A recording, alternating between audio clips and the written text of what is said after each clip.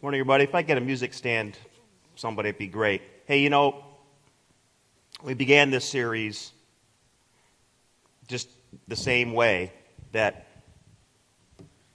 the world we live in, it's pretty dark, it's pretty dingy, pretty depressing, pretty discouraging, pretty depraved place to live. And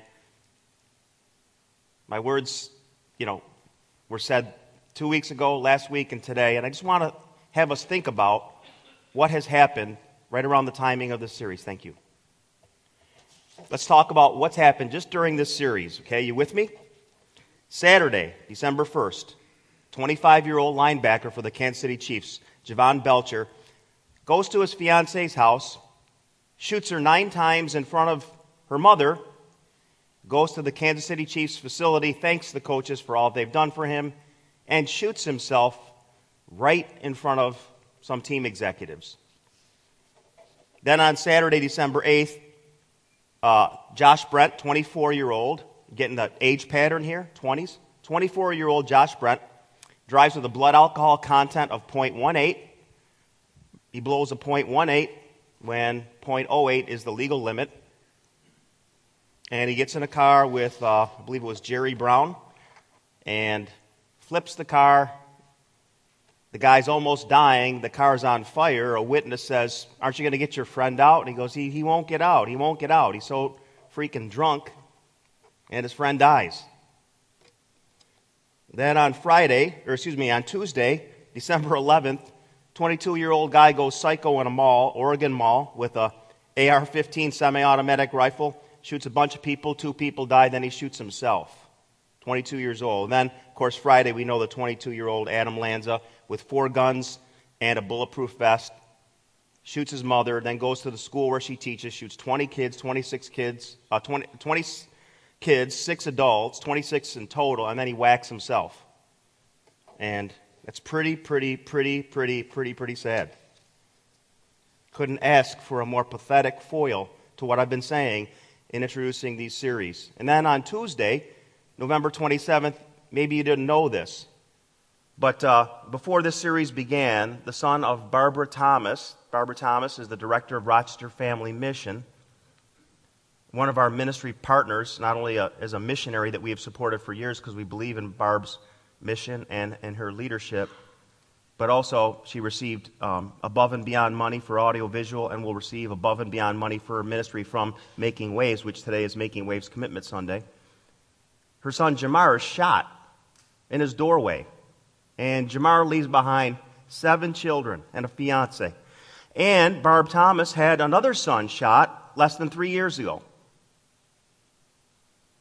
So it's pretty clear that this is a pretty dark, depraved, depressing, sinful world.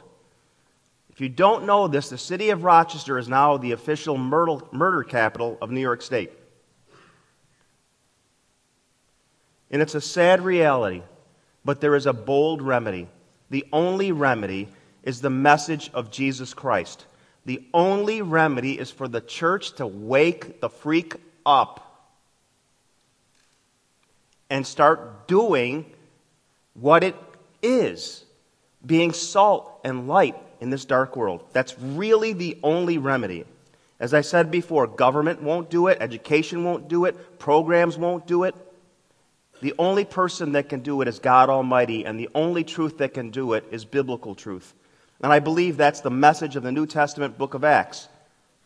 And we've looked at some of the most prominent stories in the book of Acts, and we're learning some of the principles involved in turning the world upside down, all because I want Lakeshore to do all that we can to make a difference in Greece, in Spencerport, in Hilton, in Rochester, in Monroe County. If you happen to live in another county and you come to this church, that county too. And we want to make a difference to try to turn our world upside down. I do not believe we're going to change the world. It's not biblical, it's not functional, it's not practical. But I definitely believe we can dent it. I definitely believe we can dent the world. And so, we've looked at how we can turn our Jerusalem upside down. Remember, that was like our city 2 weeks ago. And then we learned how we can turn our Judea and Samaria upside down. That was our country. Remember, that's from Acts 1:8, the theme verse of this whole series. Today we're going to look at how we can change our world, which comes from the remainder of the book of Acts, Acts chapter 13 to 28. As you can imagine, with such an enormous amount of territory to cover, I'm just going to select some stories. So today on Making Waves Commitment Sunday, we're going to look at how the church expanded to impact the world. Take out your Lakeshore notes, and if you have a Bible, open to Acts chapter 13, verses 2 to 3. For the rest of the book of Acts, the main character now is Paul. He's the main character. And in the rest of the book of Acts, we're going to see how Paul takes his first missionary journey, his second missionary journey, his third missionary journey, and then his journey to Rome where he's tried and ultimately dies, a martyr's death. Some would call that his fourth missionary journey. You can see it any way you want. But for the rest of the book of Acts, Paul stands out.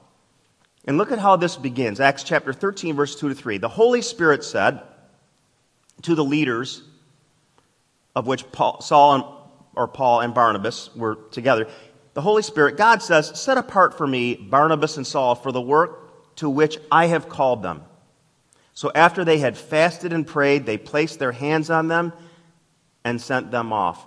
This was the springboard for the expansion of the good news outside of the Jewish sphere of influence, or the semi-Jewish sphere of influence, Samaria.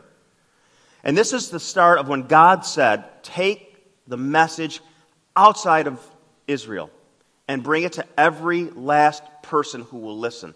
So Paul, or Saul, and remember Saul was his name. When God led him to faith, he became Paul. He and Barnabas answer God's call, and the rest is history, these missionary journeys of Paul. So I want to look at 5 more stories, and I wish I had time to do 20. I wish we could do more in this series, but it's just the way it clocks out. This will be our last look at it. 5 more ways on how God can use us to impact our community, our country, and our world, from Acts 13:28. So I want to give you 5 more ways. Here's the first, right out of the chute in your notes. We have to understand that there is a competition. We have to stand up to other belief systems. Now I want to say something very, very clearly. We love people of every belief system in the world. We love atheists. We love people who believe false things. We love everybody. You don't get a choice on that if you're a Christian. That's just the way it is. So please don't misunderstand what I'm saying here. On the other hand, we cannot love any belief system that undermines the Christian belief system if you're a Christian. You understand that? We love people, but we don't love what we may not love what they do. I have children. I love my children. Do I always love what they do? No. You know what I'm talking about. But increasingly the world is being bombarded with many false philosophies and false religious systems. Philosophies and religions like humanism, secularism, secular progressivism, socialism, Islam, moralism, Mormonism, Chrislam, if you can believe that. They're competition to Christianity. They really are. And we have to stand up to these belief systems respectfully but assertively and show others why Christianity is the only truth system. What is the biggest validation for Christianity? Anybody know? The clearest, biggest validation for Christianity is the resurrection. Every other religious system is headed up by a person who's either alive or if they're dead, they're still on the ground. The validation for Christianity is that Jesus rose from the dead. Why? Because when Jesus rose from the dead, it validated what? What he said. It validated what? The scriptures. It validated what? That he is the only way, the only truth, the only life. And no other leader, no other system can claim this. Paul begins his first missionary journey right out of the chute. He confronts someone who is opposing the faith with their false beliefs. Acts 13, 6 to 12. They traveled through the whole island until they came to Paphos. This was, they were on the island of Cyprus. You can read this earlier on in the chapter. They met a Jewish sorcerer and a false prophet named Bar-Jesus. Bar-Jesus means son, Bar means son of Jesus. Quite an ironic name for his belief system when you'll see it. He's an attendant of the proconsul Sergius Paulus. Now, the proconsul was part of some senatorial system. So obviously the island of Cyprus was under the Roman Empire sphere of influence, and Sergius Paulus had some senatorial role on the island of Cyprus. The proconsul was a very intelligent man, and he sent for Barnabas and Saul because he wanted to hear the word of God. He's curious. You know, this Christianity is sweeping all over the place, and he wanted to hear it. But Elymas, the sorcerer, now this is the same guy, Bar-Jesus, he went by the name Elymas because Elymas must mean, it means something like sorcerer. So he was so proud of his sorcerer's beliefs, his wicked, witchcraft-like beliefs, that he called himself that. Called himself sorcerer, for that is what his name means, opposed them and tried to turn the proconsul from the faith. So the proconsul goes, man, I'd like to hear your message. Saul and Barnabas go, glad to. They give him the message, and this guy goes, I don't listen to them, oh, they're wrong. And he just opposes them, and he argues with them. He tries to turn the proconsul from even believing what they say. Then Saul, who was also called Paul, filled with the Holy Spirit, looked straight at Elymas and said, you are a child of the devil and an enemy of everything that is right. You ought to try that on somebody. Try it like this Tuesday. You're a child of the devil. You go, that's kind of mean of Paul. Paul's being assertive. He's being straight. There are times you have to be straight.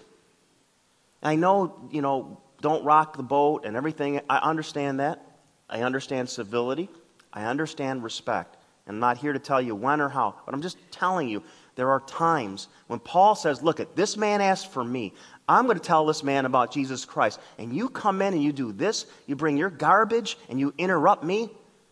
Paul says, that's exactly what the devil would do. And that's why he calls him out. Straight.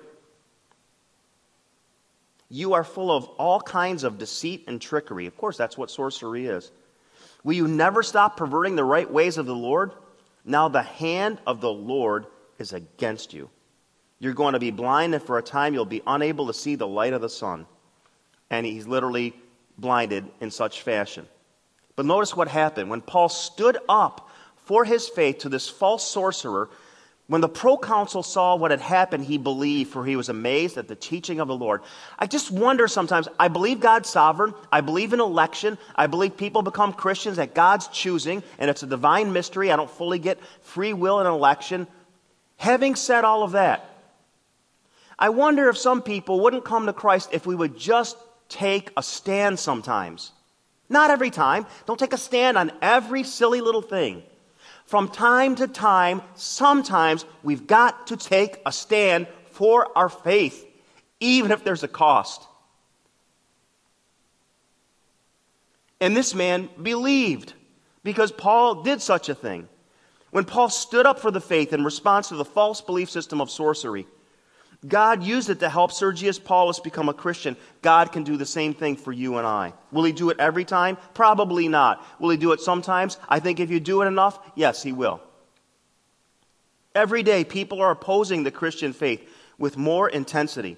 And I'm fully convinced that our culture and our world wants every Christian to keep their faith limited right here. Just keep it in your head. Don't talk about it. Don't express it. Don't wear it. Oh my goodness. This year we see elections have redefined marriage violently, have said that marijuana use is okay, and even the whole idea of Christmas. Many stores, many government agencies, they won't even have a Christmas tree. Not even a Christmas tree. Governor Chafee of Rhode Island calls it a holiday tree.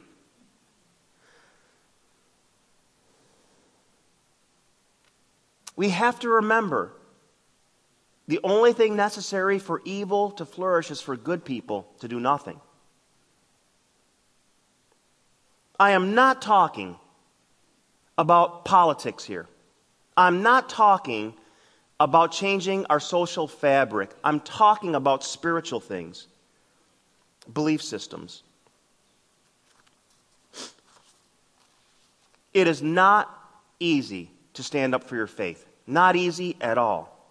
People will oppose you, and you are going to have to learn how to defend your faith and explain your faith. Can you? Can you explain your faith? If someone asks you the 5 to 10 most common questions that Christians are asked, can you answer them? Can you? Why does a good God allow bad things? Can you answer that? What about those who have never heard? Can you answer that? Can you answer some questions that people are asking? See, if you don't learn to answer those questions, people will go, see, you're just as confused as I am. You don't have anything to offer. I've seen it in my life. I've seen it in this church. And here's the thing. If you'll stay faithful, if you'll take a stand, God will change people in your sphere of influence. Are you willing to take a stand for your faith? Are you? Willing to take a stand for it? Not everything in the world needs you to stand up. There are some things you just let it go. Understand? You don't need to be a jerk and fight about every little thing. And I don't know what your thing is, but there are times when your thing has to be, my goodness, I'm standing up right here on that one. And I'm not here to tell you what that is. Realize that the message of Jesus Christ, I'm just here to tell you, is offensive. The cross is offensive. Jesus said, I am the only way to heaven. That can be offensive. It's intended to be. God needs to shake up this world and say, that's the way it is. The late Dr. Walter Martin quoted Robert Ingersoll, who was an agnostic and a renowned antagonist of Christianity. And Robert Ingersoll, again quoted by Walter Martin, said this: if this religion is true, then there is only one Savior, only one narrow path to life. Christianity cannot live in peace with any other religion.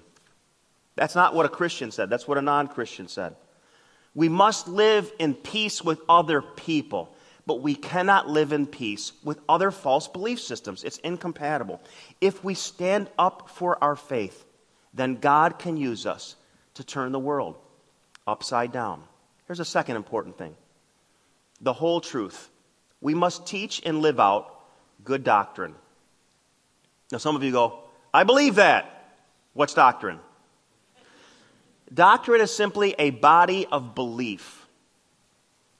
Remember when in 2008 they tricked the news, Charlie Gibson tried to trick Sarah Palin and said, what do you believe about the Bush Doctrine? It was a total trick question. It was intended to make Sarah Palin look silly. Because when you say, what's the Bush Doctrine, what you're saying is, what's the Bush belief?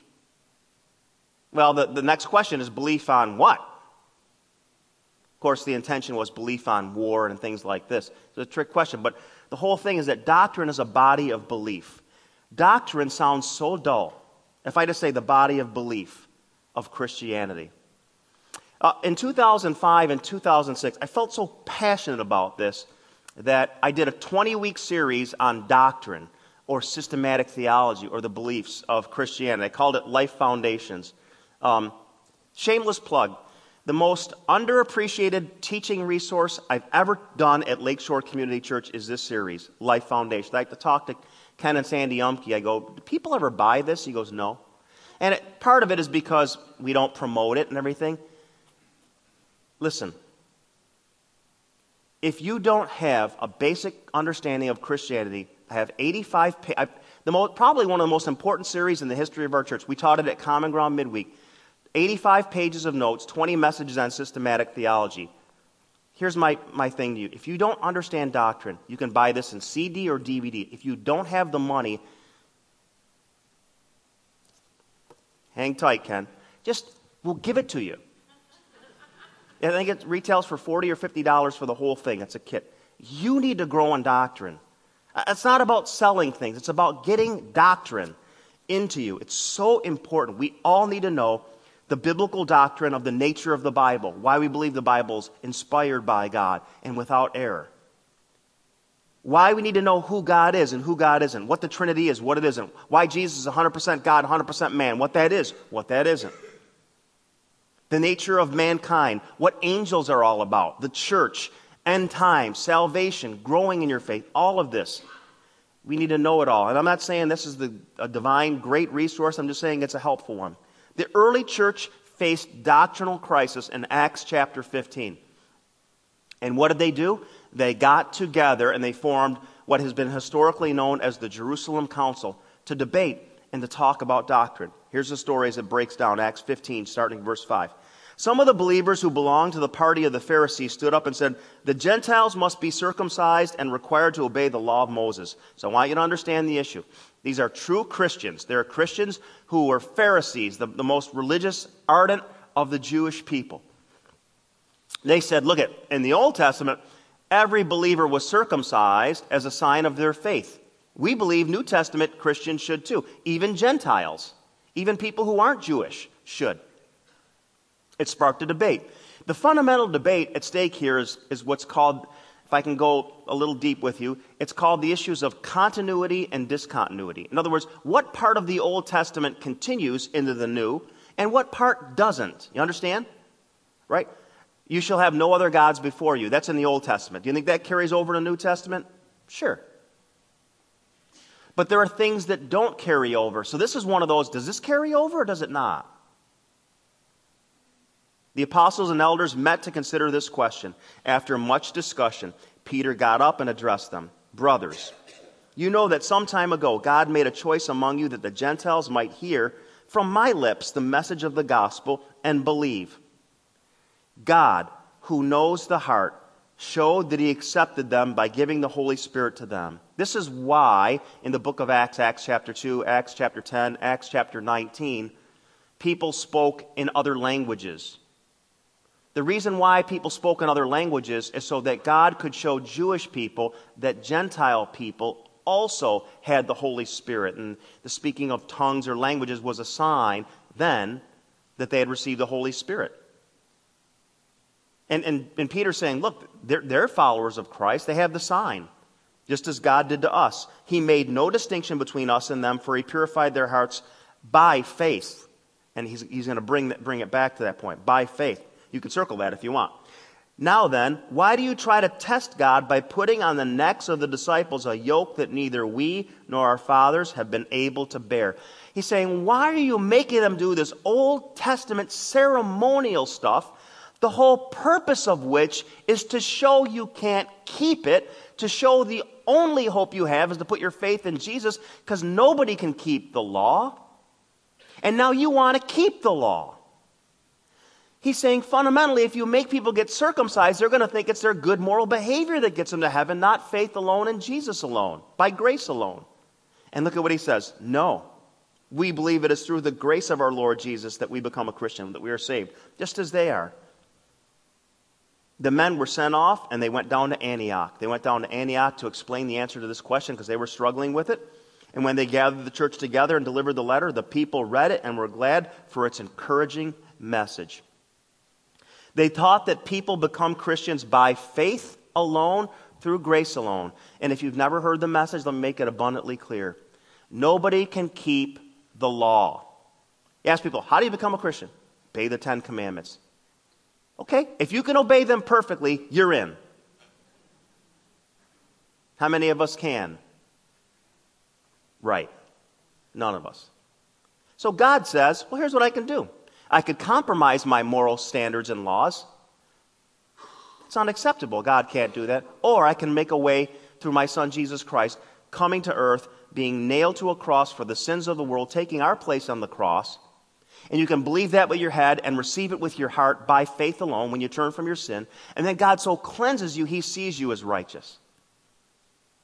Because nobody can obey the law. And that's what Peter's fundamentally saying. That was the whole point of the Old Testament law, is to say nobody can keep it. There has to be another remedy. And it's not God's going to change his laws. He doesn't.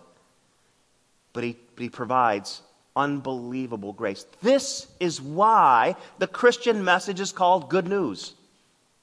Good news. It is. It's good news. And guess what happened? They share the message and people get excited. They go, whew. If I were a male, I'd be excited. Real excited about that.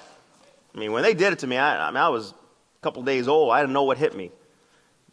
You know, I was at my hairstylist this week, and yes, believe it or not, styling can be done to my mullet. And it was styled and such. And so I'm with my this lady, and so she's finishing up with a hair product lady person. So she sits there, and the whole time, really, it was really nice. She had some good spiritual questions, and she's there, and the whole time she's just sitting there talking to both of us, to Sandra and my hairstylist, and then me. And it was this mishmash of conversation about product, like what's good for my hair, and and believe it or not, she had a product for it or whatever. And then also talking about our faith. So I'm getting ready to leave, and so I'm at the thing, I'm paying, and I'm making my next appointment. And she goes, let me ask you something. I'm getting ready to leave, really, got my coat on, and it's like, let me ask you. She goes, why did you stop being a Roman Catholic and become like what you are, whatever you are, and just tell me what you believe. And I had 2 minutes. I mean, I had to get to my chiropractic appointment, and in 2 or 3 minutes, I just explained my faith to her, and I explained doctrine to her. I said, in Roman Catholic Church, boy, there are a number of things that we agree on, but some of the most important we don't. And when I got done, her eyes got really big, and, she goes, I'm going to be at your church really soon. And maybe she's here today, I don't know. But you have to be ready. The Bible says, be ready to give an answer for the reasons for why you believe. And that's all doctrine. We have to know what we believe. But as you grow in your faith, you also have to know why you believe what you believe. You understand? You do. Are you growing in doctrine? Can I say, tell me 5 important things about angels. Tell me 7 things about what happens after you become a Christian. Can you answer that? Life Foundations is a resource. On January 10th, we start our new Common Ground midweek series in the book of Ephesians. Not only are we going to teach Ephesians, you know me, we're going to teach Ephesians, and then we're going to get ideas and then really drill down deep and explain doctrine. Make it a part of your life. The first and third Thursdays, although because of January being the first Thursday being so close to the New Year's, we pushed everything back a week. And the weeks that follow, a small group. Sign up for a small group. But do whatever it takes. Because if we live good doctrine, people will be impacted. Here's a third way we can impact our world. This is important. We must learn to fight fair. We must handle our disagreements agreeably. I used to think when I first became a Christian that all Christians got along, that all Christians loved each other, that all Christians were Christ-like. I figured, you come to Jesus Christ and you're so forgiven that you get along. I used to think that. Then I met Christians. Then I attended churches.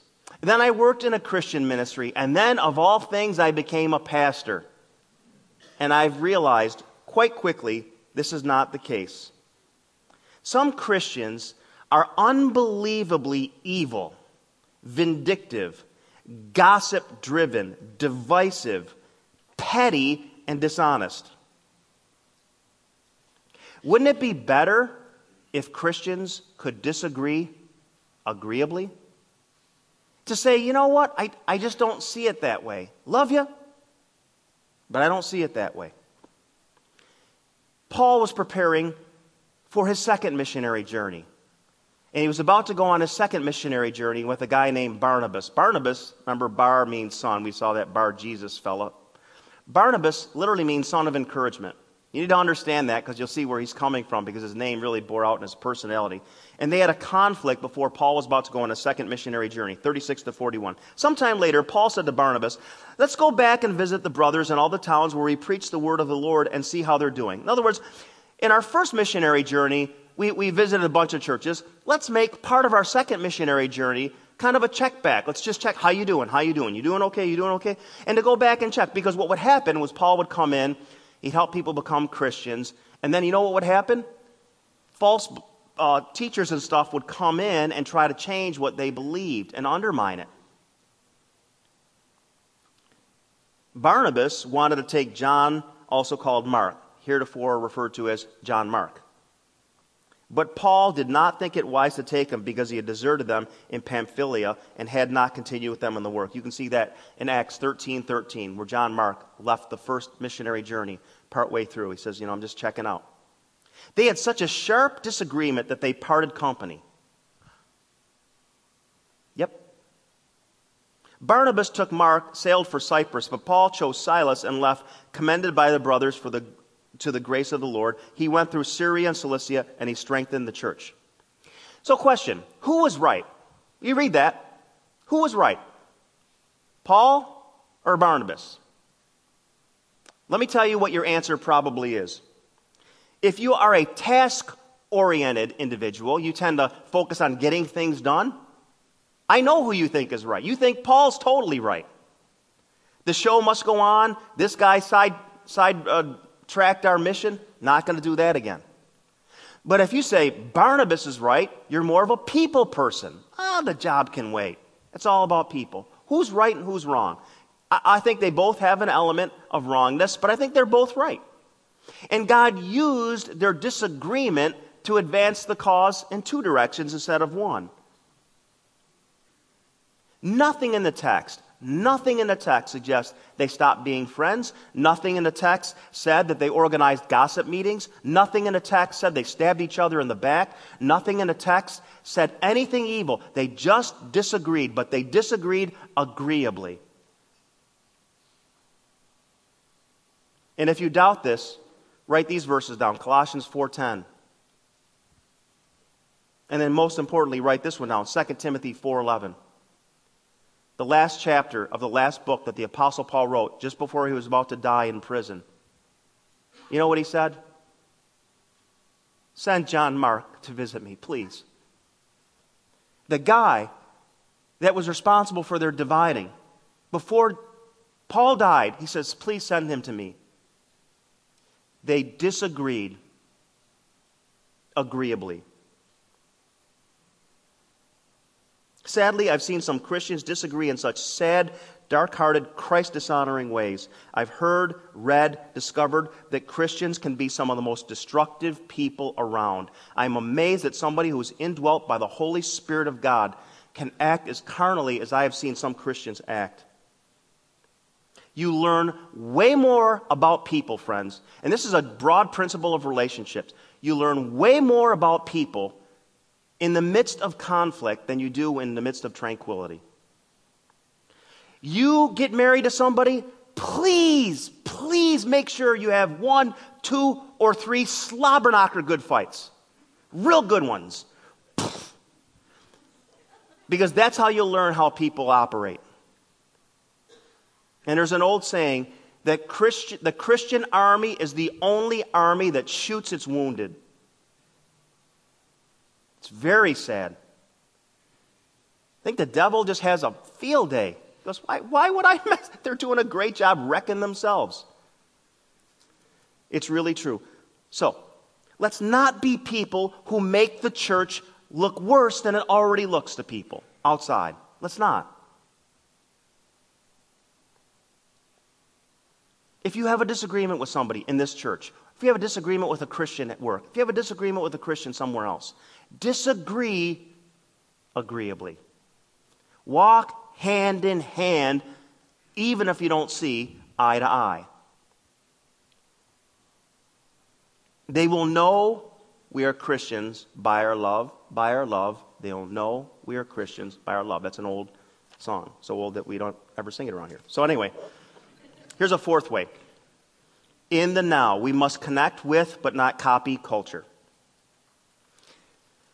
A number of years ago, I was reading a church planning book. I think it was Lyle Shaler's 44 Questions for Church Planners when I started this church. And he had a lot of cartoons and pictures in it. And he had one picture of a pastor, and there was this dirt berm, and there were 3 ostriches all with their heads stuck in the, I guess ostriches stick their heads in the sand or in the dirt. And then there was a pastor right next to him, and he had his head in the sand and his hands planted alongside of where his head was in the sand. And the caption below the picture said, "I'm not taking my head out of here until it's 1954 again." I've got news for every pastor in the world, and it's never going to be 1954 again. You know, it's like, that's the old day when everybody came to church and it was all grand and glorious. Well, guess what? It's not going to happen. It never will be 1954 again. So you can cry about culture, you can complain about culture, and there's appropriate times to do so. But you also must engage culture. This is why God decided you would be born and live today, to engage it. Culture has positive aspects. Culture has neutral aspects. Culture has negative aspects. We must use the positive and neutral aspects of culture to communicate the Christian message so that people change from those negative aspects. Paul did that. Acts chapter 17, starting in verse 16. Paul was waiting for them in Athens. While he was waiting for them, he was greatly distressed to see that the city was full of idols. Now let's stop right there. That's a negative cultural thing. Okay? Idols are never a positive thing. It's a negative cultural thing. So he reasoned in the synagogue. See that? He engaged the people. So let's just reason about this. He reasoned in the synagogue with the Jews and the God-fearing Greeks, as well as in the marketplace day by day, with those who happened to be there. A group of Epicurean and Stoic philosophers began to dispute with him. They said, because Paul was preaching the good news about Jesus Christ and the resurrection. See, he's bold about his faith. They then took him and brought him to a meeting of the Areopagus, where they said to him, may we know what this new teaching is that you're presenting? You're bringing some strange ideas to our ears, and we want to know what they all mean. And then he gives a parenthetical comment, Luke does, the author of Acts. He says, all Athenians and the foreigners who lived there spent their time doing nothing but talking about and listening to the latest ideas. I know a lot of people like that. All they ever do is sit around and talk about stuff, and they never do anything. But there it was culturally accepted. Paul then stood up in the meeting of the Areopagus and said, men of Athens, you idolatrous pigs, you're... No, it's not what he said. Not at all. Look at what he says. I see that in every way you are very religious. You see that? What does he do? He engages them where they're at. I see that in every way you're very religious. For as I walked around and looked carefully at your objects of worship, I even found an altar with the inscription, to an unknown God. What's that all about? The Greeks were polytheistic. They believed in many, many gods. So they had an altar to an unknown God, because the Greeks said, if there are gods that we don't recognize, we want to cover all our bases. So let's just have this altar to so if there's a God we don't recognize, it's covered by the unknown God altar. See that? They were like, yeah, every God's cool. Yeah. So that's why they did it. So Paul engages it and says, the unknown God. Now, what you worship as something unknown, I'm going to proclaim to you. And he presents the good news. He says, you have this tomb to an unknown. Let me tell you about an unknown God. His name is Jesus Christ. And he explains the good news of Christianity. When they heard about the resurrection of the dead, then he explains it. When they heard about the resurrection of the dead, look at the three reactions. Some of them sneered. So let's stop right there. When you present your faith, some people are going to say, you're crazy. You're jacked up. But others said, we want to hear you again on this subject. A second reaction is some people will hear you present Christianity and they'll go, not sure yet, but I'm open. And that Paul, at that, Paul left the council, and a few men became followers of Paul and believed. Some people believed. Paul engaged the culture without compromising to it. At Lakeshore, for 17 and a half years, we believe this. We start where people are at. I realize this is a heavier topic than we normally do on Sunday, and that's good. From time to time, we can all be stretched. But we typically start where people are at and move them to where God wants them to be. You cannot expect people to jump up here. And our church is designed to present uncompromising biblical truth, but in such a way that people can apply it and understand it. We start where people are at and let God move them to where He wants them to be. And those three responses are the same responses people will get. That's why at Lakeshore, we will do everything we can to cooperate with culture. You know, from 1995 to 2004, I wore a tie every week. We were at Apollo Middle School. It had no air conditioning. I was dying. So from Memorial Day to Labor Day, I did not wear a tie because it was exhausting. As soon as we moved in this building, I stopped wearing a tie. It wasn't culturally cool. So I try to dress cool. I know I dress like a 51-year-old middle-aged guy, but I understand that. The words I use, the music we do, everything we do, we try to say, we're going to get the message to you in a culturally relevant way. Vance Havner said this. He said, church shouldn't begin at 11 o'clock sharp and end at 12 o'clock dull. Jack Parr said it's a sin to bore people. I believe if we are faithful to the Bible but culturally relevant and biblically pure, which is one of our 9 values, I think we can engage people. Here's the last one as we wrap up. Finish well. Spend the rest of your life in Christ's cause. And here's how I want to end this message, and here's how I want to end this series. Paul's third missionary journey from Acts 18:23 to 21:16 was the last one before he was brought to Rome, and then he ultimately died. He makes a classic statement to the Ephesian church, a church that we're actually going to study at Common Ground in their study of Ephesians. And he basically says this, I'm going to never see you again. And he gives them a farewell address. Acts 20:18. You know how I lived the whole time I was with you. From the first day I came into the province of Asia, I served the Lord with great humility and with tears, although I was severely tested by the plots of the Jews. You know that I have not hesitated to preach anything that would be helpful to you, but have taught you publicly and from house to house.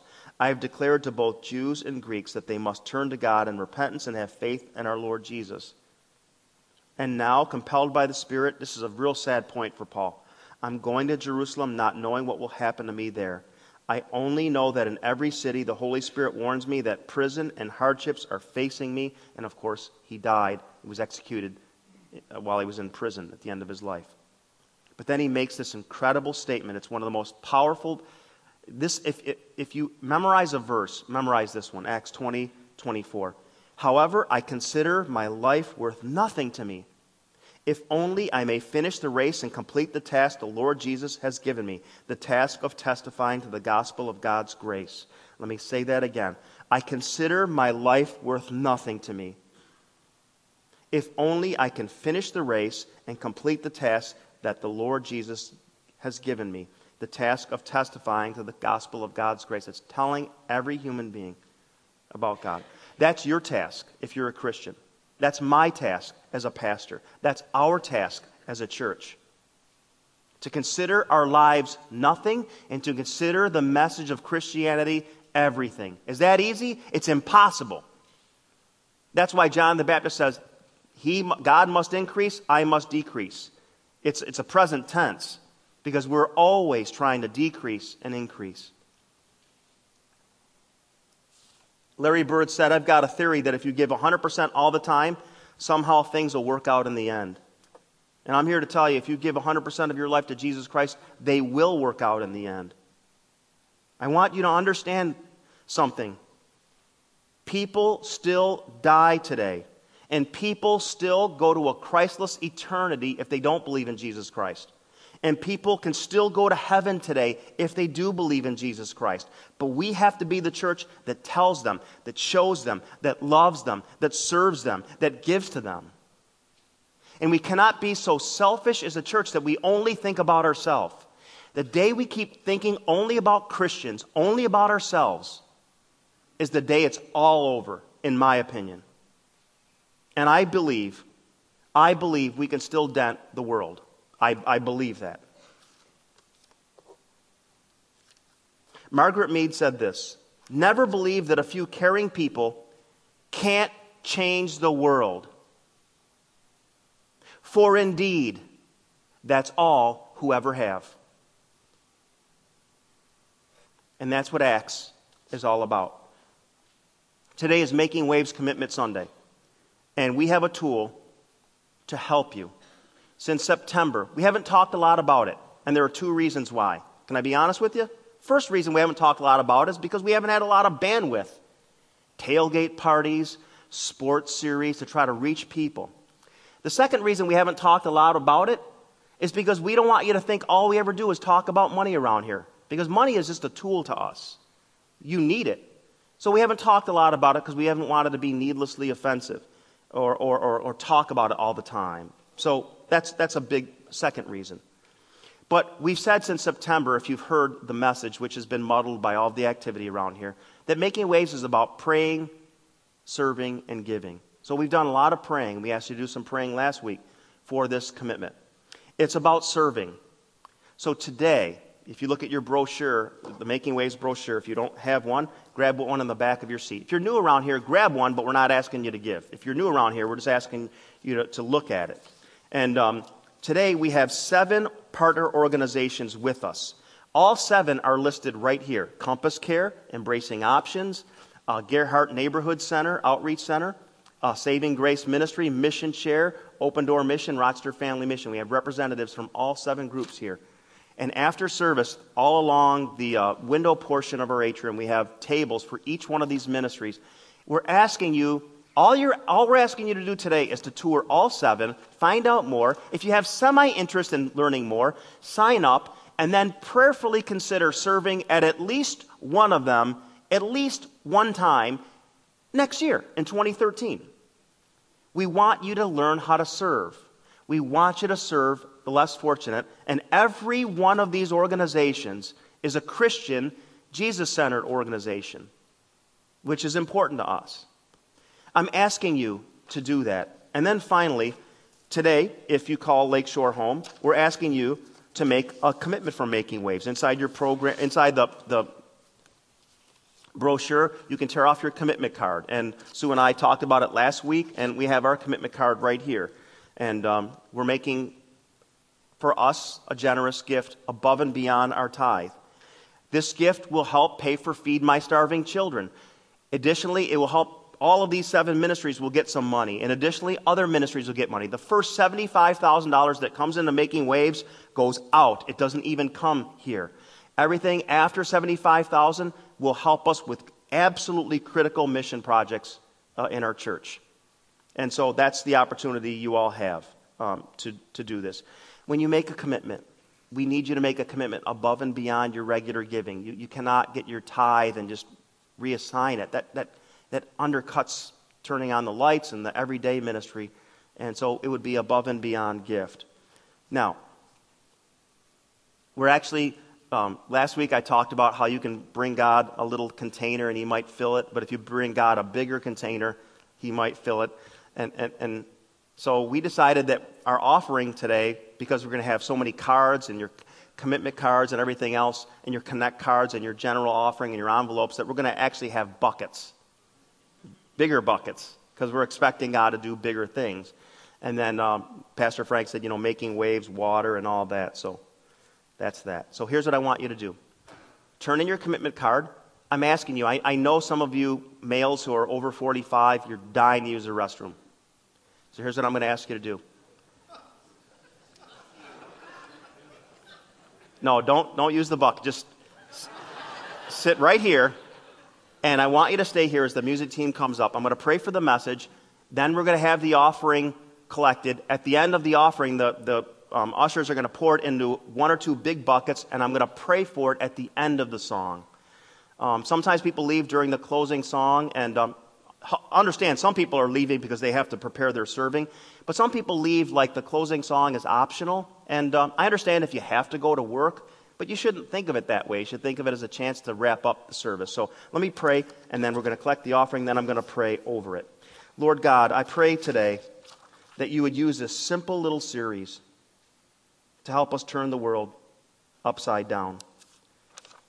I know that we won't make the world a Christian utopia. That's not in the Bible. It's not even reality. But I know, God, that we can make a difference. And I pray that it would start today with Making Waves, and it would continue in any other way you see fit through us. In Jesus' name, amen.